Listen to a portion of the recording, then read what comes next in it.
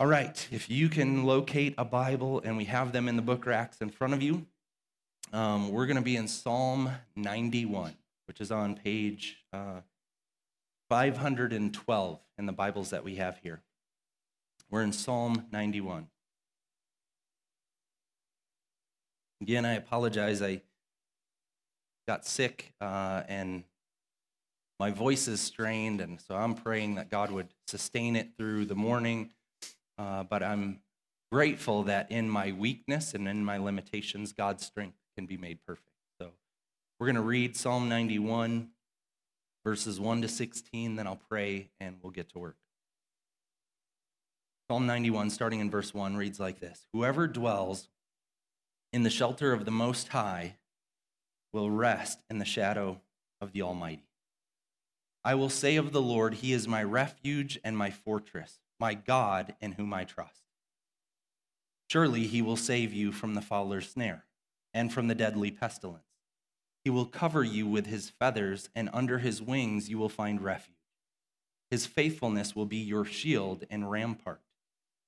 You will not fear the terror of night, nor the arrow that flies by day, nor the pestilence that stalks in the darkness, nor the plague that destroys at midday.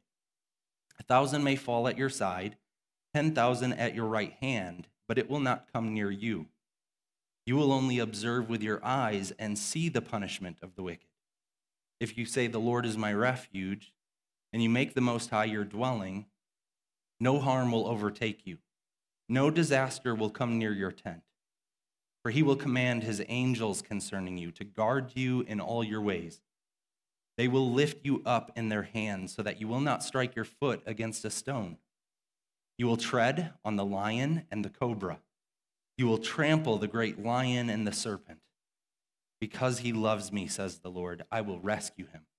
I will protect him, for he acknowledges my name. He will call on me, and I will answer him. I will be with him in trouble. I will deliver him and honor him. With long life, I will satisfy him and show him my salvation. Let's pray. Lord, as we've opened your word together, we're praying that by your word, you would speak to us, that you by your Spirit would take these words on a page and that you would make them come to life for us. And you would help us to hear from you in such a way that we would understand the promises that you have offered to us.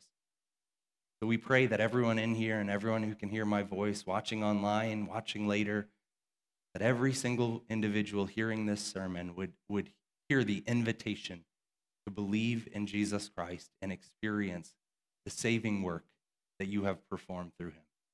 We thank you for him, and we pray in his precious name. Amen. Amen.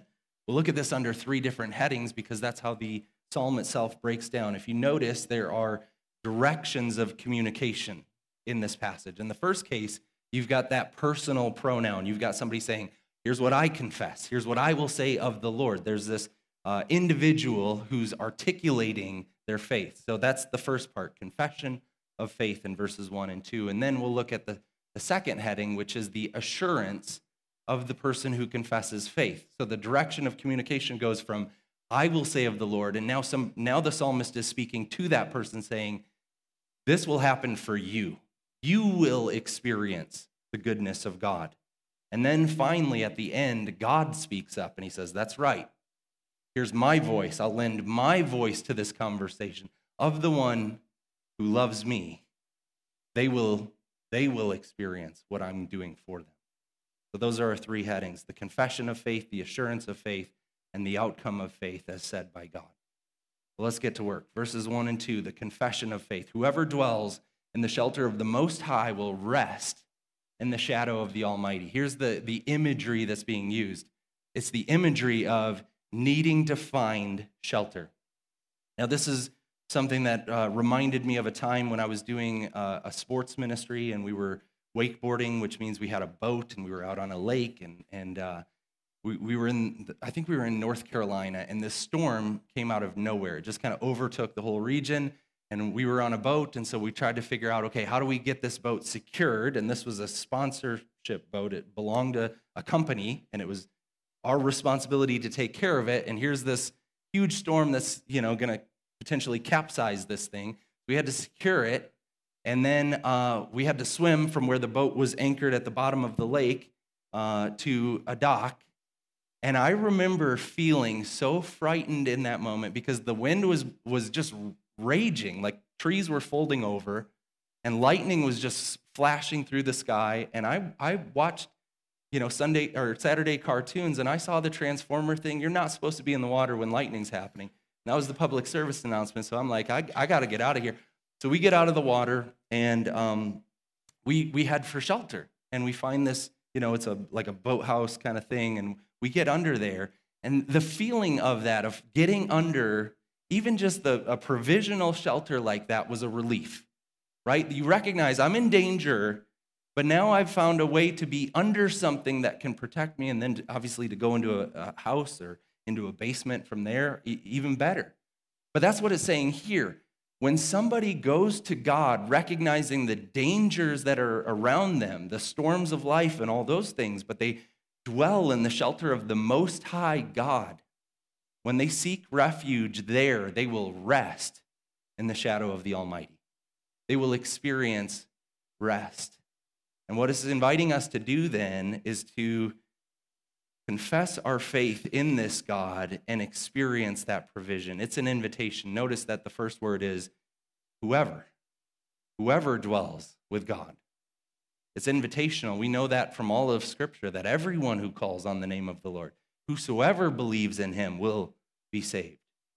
So I encourage you to hear this message with that invitational direction. You can leave here today knowing that God is saying, would you please? Would you consider coming to him and finding him to be your place of rest? Now the Lord, if you remember, he said something similar. Jesus said in Matthew chapter 11, all who are weary and heavy laden, come to me, and I will give you rest. That's the invitation this morning, that God is saying, would you find shelter in me and experience my rest? A beautiful invitation, almost too good to be true. But look at the principle here. The principle shows up in these verses. In verse 1, it's really, as one commentator says, the motto of the psalm. Whoever dwells in the shelter of the Most High will experience rest with God. So that's the motto, that's the principle, and it will be worked out along the way, but it is personalized in verse 2. Notice that the psalmist says, I will say of the Lord, he is my refuge, my fortress, my God in whom I trust. This person is saying, this is my gig. This is my God. He is my refuge and my fortress, the one in whom I trust. We need to be willing to confess with that personal dimension that this is my relationship to God. This is what I'm declaring about how I think about God. Now, Christianity is a confessional faith. It's something that we have to articulate. We confess with our lips. We believe in our hearts, confess with our lips, and we are saved. But we have to be willing to declare that truth, to be able to say, this is where I stand. This is my belief system. I have God, and he is my refuge and my fortress, the one in whom I trust. Now that feature, the feature of confession, was a big deal at the start of my church ministry for a couple different reasons. When I first started into church ministry, I was a youth pastor. I did that for 8 years. And so there were a couple different groups that were on my mind all the time. I wanted young believers to personalize their faith, to go from saying, I'm a Christian because mom and dad say I am. Like, they took me to church, they made me come here. I'm a Christian because of them. And my encouragement for young people was, no, that's not good enough. You have to own it. You have to be willing to say, this is your thing. This is your God. You're trusting in him. And so I worked very hard over those 8 years to try to help young people who grew up in the church confess faith on their own, for themselves, with their own conviction and buy-in. And then the other group that really was on my heart and mind was a lot of the believers that I was observing, because prior to becoming a youth pastor, I got to travel all over the place, and I was noticing the disconnect between American Christianity and Christianity in places abroad. And I began to think, Why is it that American Christians can be so flippant about their faith, so nonchalant about it? And I began to realize a lot of people just kind of assume it, and they have a superficial relationship with God, but they've never confessed their faith in these sorts of terms. And so I wanted to help people like move toward God in the way that they relate to him so that they would begin to articulate their faith as, this is my refuge. This is my fortress. This is my God in whom I trust. So, again, this is an invitation for you to consider, have you confessed your trust in God? Well, the second part comes in verses 3 to 13. 3 to 13 is the assurance of faith. Now the direction of communication changes from me saying it to now the psalmist is affirming what the confessor of faith is articulating. So he says, God will save you. Verse 3, surely God, he will save you from the fowler's snare and from the deadly pestilence. There are traps. Fowler has set a trap for you, but God will deliver you from that. And he will shield you from the deadly pestilence. He will protect you. Verse 4, he will cover you with his feathers, and under his wings you will find refuge. His faithfulness will be your shield and rampart. It's saying that God is like a mother hen, like this bird that the chicklets, if you will, can come under, and no matter what's going on above the chicklets, all they experience is the nearness of the parent. They experience the protection. And it's inviting us to consider, do you relate to God like that? Do you recognize that those who confess their faith in him are covered by him in that manner? That he is shielding you and protecting you under his wings, and you are finding refuge. Is that what Christianity feels like to you? And notice the ending phrase there on verse 4. It's his faithfulness that accomplishes it. Now, it's his ability that we rely on, that he's able to look after us and be our shield and our rampart. So God will protect us. His protection is nonstop. That's what verses 5 and 6 are getting at. It gives us these couplets, both night and day. You will not fear the terror of night, nor the arrow that flies by day. It's saying that God is nonstop watching over you. He doesn't clock out. It's not that you are staying awake at night and protecting yourself, but then you're really tired and you go into your tent and the enemy shows up and shoots you with an arrow. He says, no. Both at night and during the daytime, God is on his shift of watching over you. You can be confident that you are okay. Verse 6 says it a little differently. It says, nor the pestilence that stalks in the darkness, nor the plague that destroys at midday. Again, it's the couplets of darkness and high noon, and it's saying God is always watching after those to whom he loves, those that have entrusted themselves to his care. God is protecting us nonstop. He will protect you, and you will see the victory. Look at verse 7 and 8. 1,000 may fall at your side, 10,000 at your right side, but it will not come near you. He's saying you could look out there and see this, multitude of people, and 1,000 of them get smoked, and then you look at your right hand, and 10,000 die on this side, and he says, but God is protecting you, and it will not even come near to you. Verse 8, you will only observe with your eyes and see the punishment of the wicked. You will see these things coming to fruition, but you will see them from a distance, so to speak. You will observe with your own eyes and see the punishment of the wicked. And then we have a reprise in verses 9 to 13, which is another way of saying it's repeated. Some of the concepts from the passage are repeated. And this is a psalm, so ordinarily it would be sung by the people of God. Do you guys remember the glory days of church when we didn't have like a big projector? We had a overhead projector and transparencies, and they were like plastic sheets with words on there backwards, and people would put them on. A reprise would be like the part where you see the thing and it goes ×2 or ×4. And you go, okay, we're doing that one again. But this is a reprise where the psalmist is saying, I didn't want this one to slip by you. Let's make sure we run it back again. Verse 9 says, if you say, the Lord is my refuge, and you make the Most High your dwelling, no harm will overtake you, no disaster will come near your tent. if you are doing this. And he says, that's exactly what I did. That's what I said in verse 2. I've said of the Lord, he is my refuge. He says, if you say the Lord is your refuge, and you make the Most High your dwelling, no harm will overtake you. No disaster will come near your tent. What a beautiful promise. We experience angelic protection, verses 11 and 12. It says, for God will command his angels concerning you to guard you in all your ways. They will lift you up with their hands so that you will not strike your foot against a stone. What a beautiful thing. It's saying even the host of angels are now deployed for your protection. God will command his angels concerning you. Your victory is secure. Verse 13, you will tread on the lion and the cobra. You will trample the great lion and the serpent. It's symbolism of evil.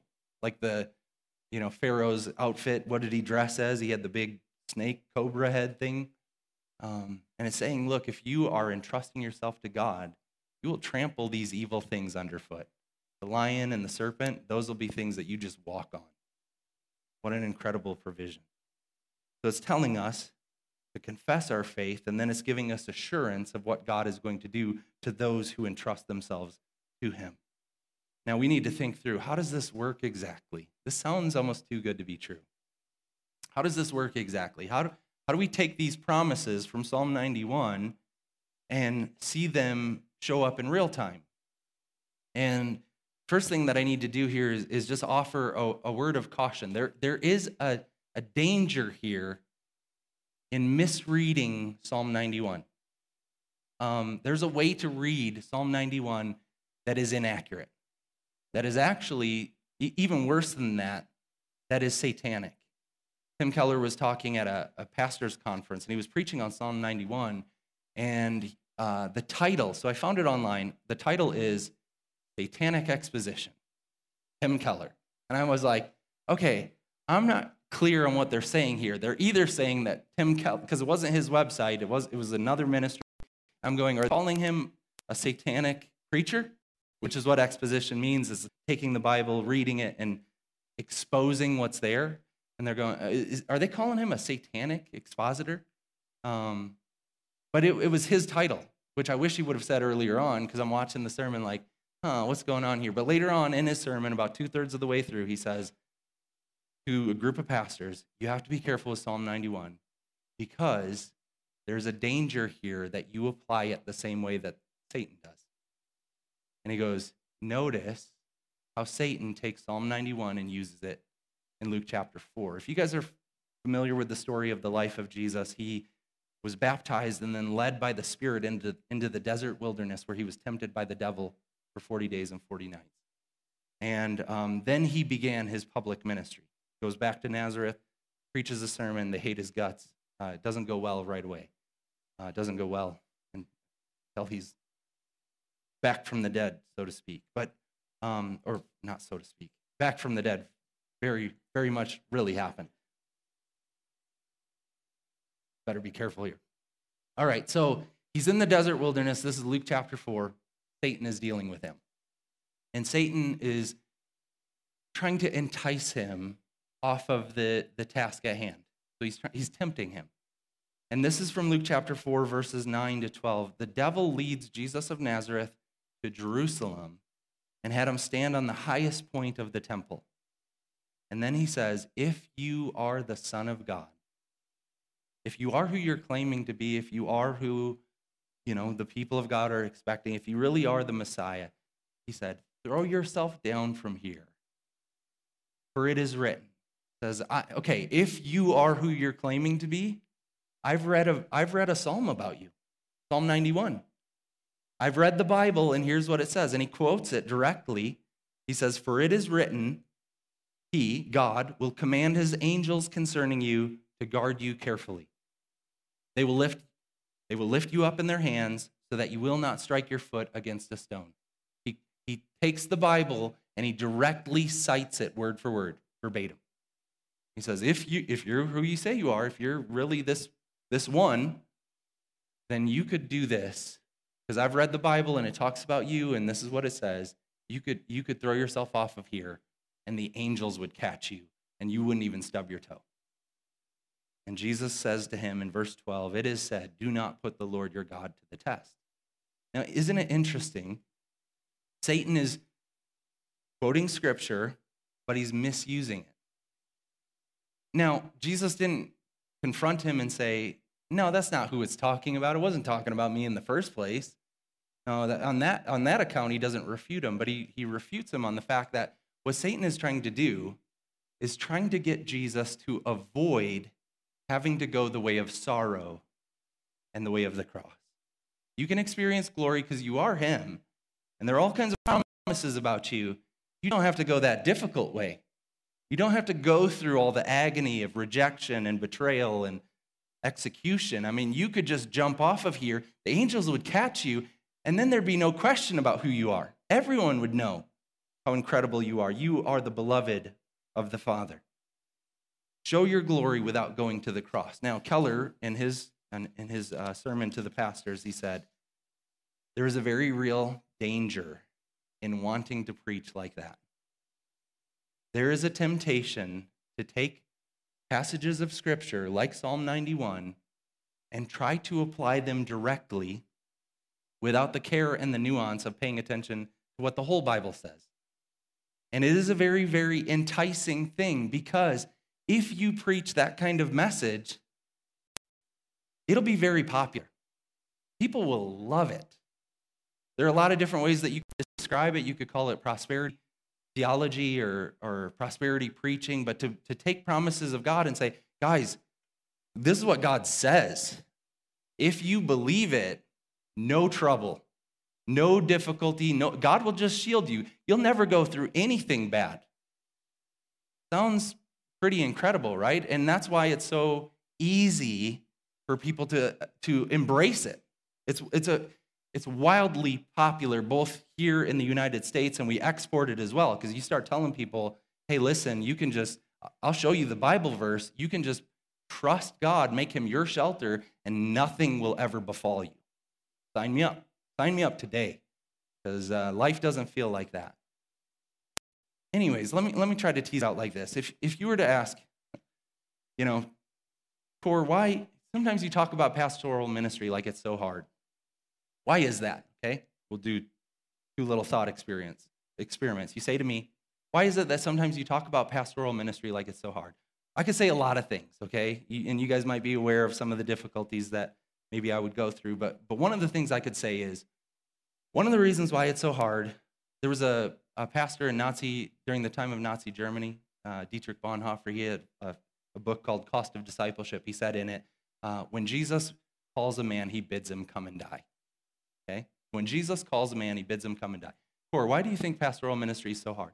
This is me talking now. I'd say, well, the message is kind of hard, that I'm inviting people to die. And people don't want to hear that. And that's kind of tough. And you go, oh, yeah, I guess I get that. Like, that is pretty tough. But otherwise, your life looks pretty awesome. You have a flexible schedule, and you get to hang out with people and drink coffee and yada, yada, yada.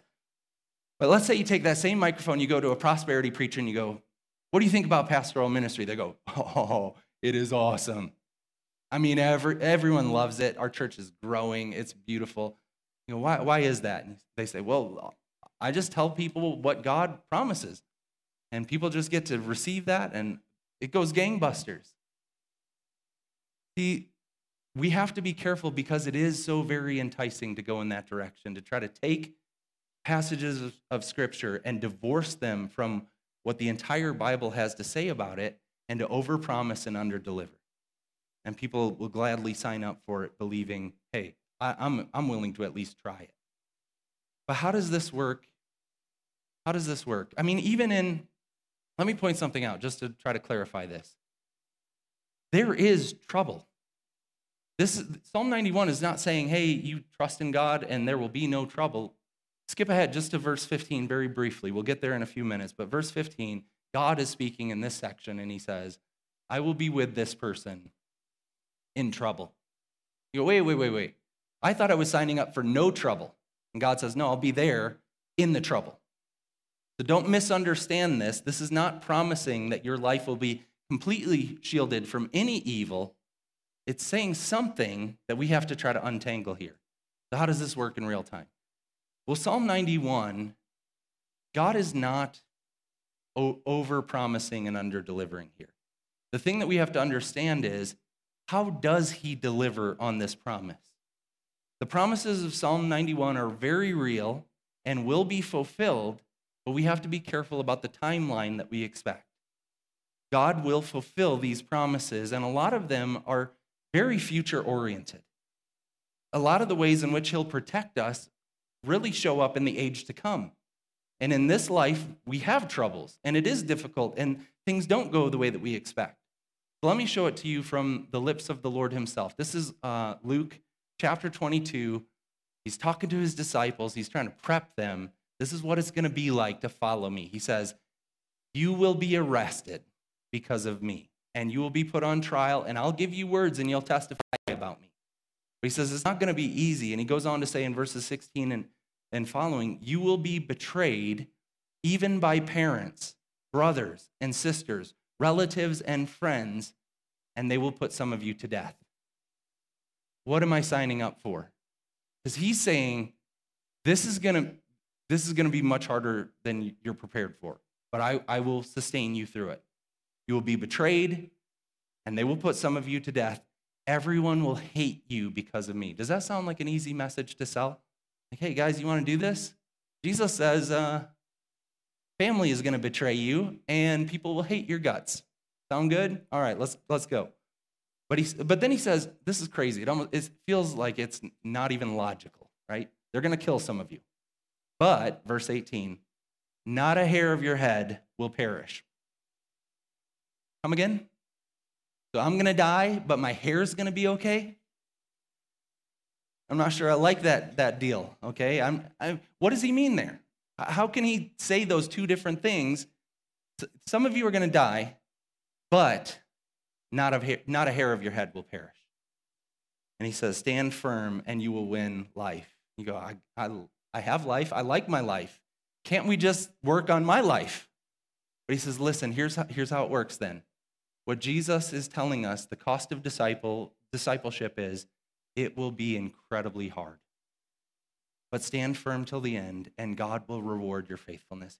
You will receive a life that you can barely even imagine, and it'll be worth it.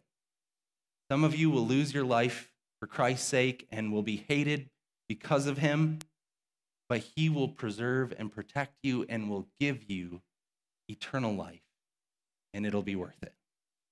So Jesus seems to be saying here, and the Bible says all over the place, the promises of God do come true. Some of them kind of intrude on the here and now, and we celebrate that, and we pray for that, and we recognize that, and we anticipate it even. But some of the promises of God will come true only in the age to come. And that has to be enough for us because it is sufficient, and it is the plan of God. We need to prioritize God's ultimate salvation. And when we do that, when we recognize Psalm 91 is going to work, it's going to work. God said so. And we begin to see this as coming true for us ultimately in Christ and in the future. It changes how we deal with life and difficulties now. The Baptist preacher Charles Haddon Spurgeon, commenting on verse 10, he put it like this.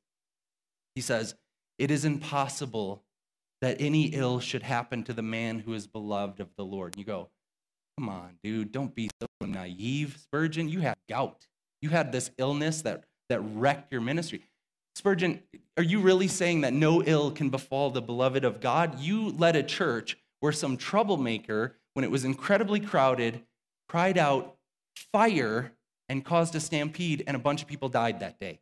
And you dealt with depression and self-doubt for the rest of your life. Spurgeon, can you really say this? That the one who is beloved of God, it is impossible that any ill should ever befall them.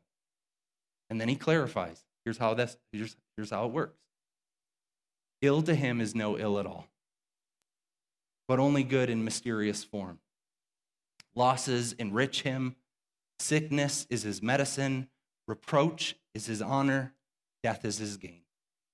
A person who is trusted in the provision of God, made God their Savior and their protection, that person looks at the circumstances of life and sees it entirely different.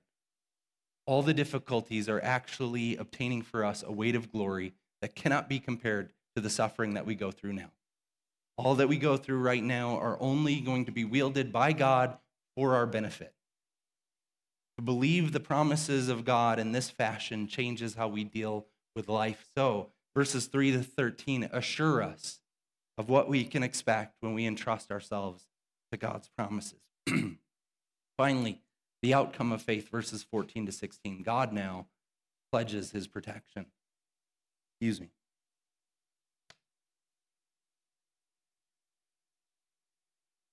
God speaks and he says, that's right. That is right. God affirms the premise of the psalm in verse 14. He says, because this person, because he or she loves me, says the Lord, I will rescue him. I will protect him, for he acknowledges my name. God promises to personally look after this individual. He will call on me, and I will answer him. I will be with him in trouble. I will deliver him and honor him. God will bless this person abundantly. If you look at verse 16, it says, with long life I will satisfy him and show him my salvation. Now that long life, the literal way that comes across is length of days. And it doesn't just mean like, hey, you got a pretty good life here. It's really saying much more than that.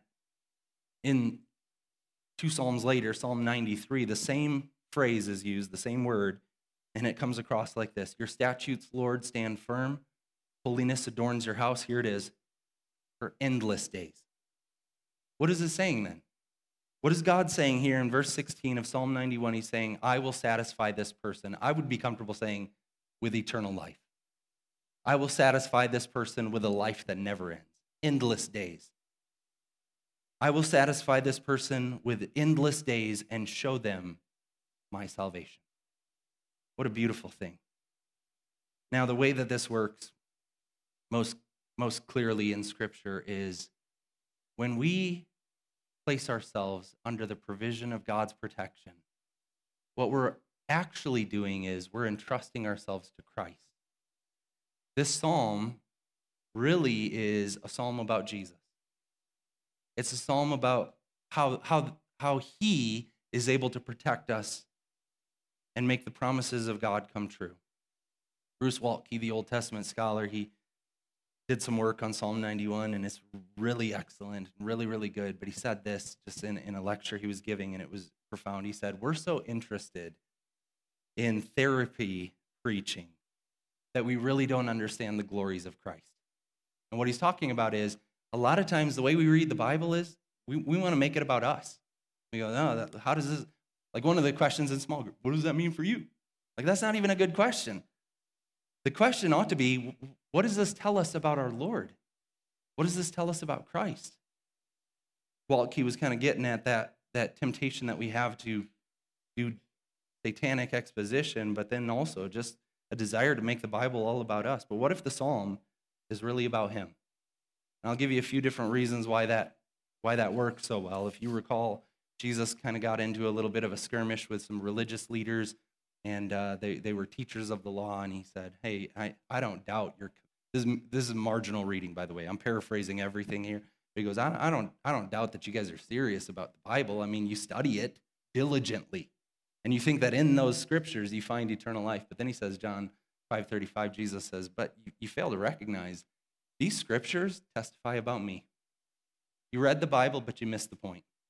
You studied the Bible, but you missed what the Bible is intended to do. When Jesus reads the Bible, both in John chapter 5 or on the road to Emmaus, he says, gives us a principle that when we read the Bible, what we ought to find is him. The apostles believe that as well. Paul wrote to Timothy and he said, you know the scriptures, you know your Old Testament. You grew up going to school and you memorized stuff. And he said, you know all these things. They're able to make you wise unto salvation through faith in Christ. You go, wait. In the Old Testament, you can come to faith in Christ? Yeah, we all ought to know that. But here we have, and then one more reason why we should read this psalm and consider how it applies to Christ specifically. Remember Satan? What did he say? What did he say in Luke chapter 4? He goes, if you really are the Son of God, I read a psalm about you. And Jesus didn't say, that wasn't about me, dude. It was about anybody. It could have been anybody. Oh, yeah. Oh, but you're missing the point here. So Psalm 91 really is a messianic psalm. It's a psalm that helps us to appreciate Christ and what he's done. Even if you look at the footnote, if you're looking at verse 14 in the Bibles that we have here, and you look down at the bottom, maybe, verse 14, probably the king. Because there's so much language in here that is evocative of kingship. So much in here that describes the experience of some leader and the fact that God is somehow protecting this leader for the benefit of his people. How does that work? Well, it worked for the real person, Jesus of Nazareth. God, because Jesus, in a way that no other person can claim, Jesus confessed God as his refuge and was faithful to him and called on his name and all these different things. And he literally was protected from evil. When King Herod was killing all of the newborn babies, God protected Jesus in that moment. And Jesus preached his first sermon, and everyone got so upset that they wanted to throw him off the cliff. What did he do? He walked right through the crowd. He just left. God protected him. They were going to kill him. God protected him. Or when the soldiers come to arrest him, the end of his earthly ministry, the soldiers come to arrest him, and they ask him the question, "Are you Jesus of Nazareth?" And he says, "I am." And what happens in John 18, verse 6? It says, the soldiers drew back. Are you Jesus? He says, "I am." They go, whoa, they fall down. What's going on there? Jesus is being protected from evil. They didn't capture him. He offered himself up. He didn't get his life taken from him. He laid it down. Jesus was protected because he called on God in the way that we're being encouraged to here. So Jesus is our refuge. We look to him and we see the glory of the Christ. We see that God in Christ has made a way for us to trust in the promises of God coming true, not just in an abstract way, but we say, he's it. We call on him. He is our refuge. He is our safety. He is our protection because God has made him to be the Messiah and the Lord. Followers of him claim him as the way of salvation. And to those who confess him and are assured of the promises coming true in him, and God doubles down and says, "That's right, the outcome of this is going to be for you endless days, and you will see my salvation." In Christ, all of that can be true for all of us.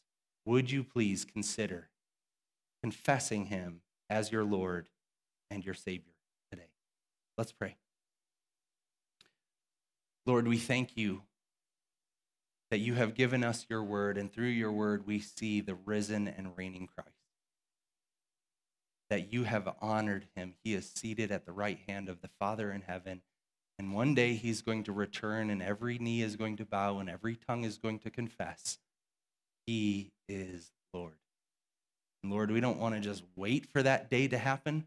We want to anticipate it. So even now, I pray that all of us in here would say that, would confess that. He is Lord. He is Savior. He is safety and protection for us because we fly to him as our place of refuge. Lord, I pray that all of us in here would place faith in him and experience his salvation. And I pray, Lord, that you would help each and every one of us to live in light of these beautiful promises so that we might be able to say with Spurgeon and all of the testimony of the saints who've gone before us, no ill can ultimately come to those who are beloved by God, knowing that one day he will return and make all things new.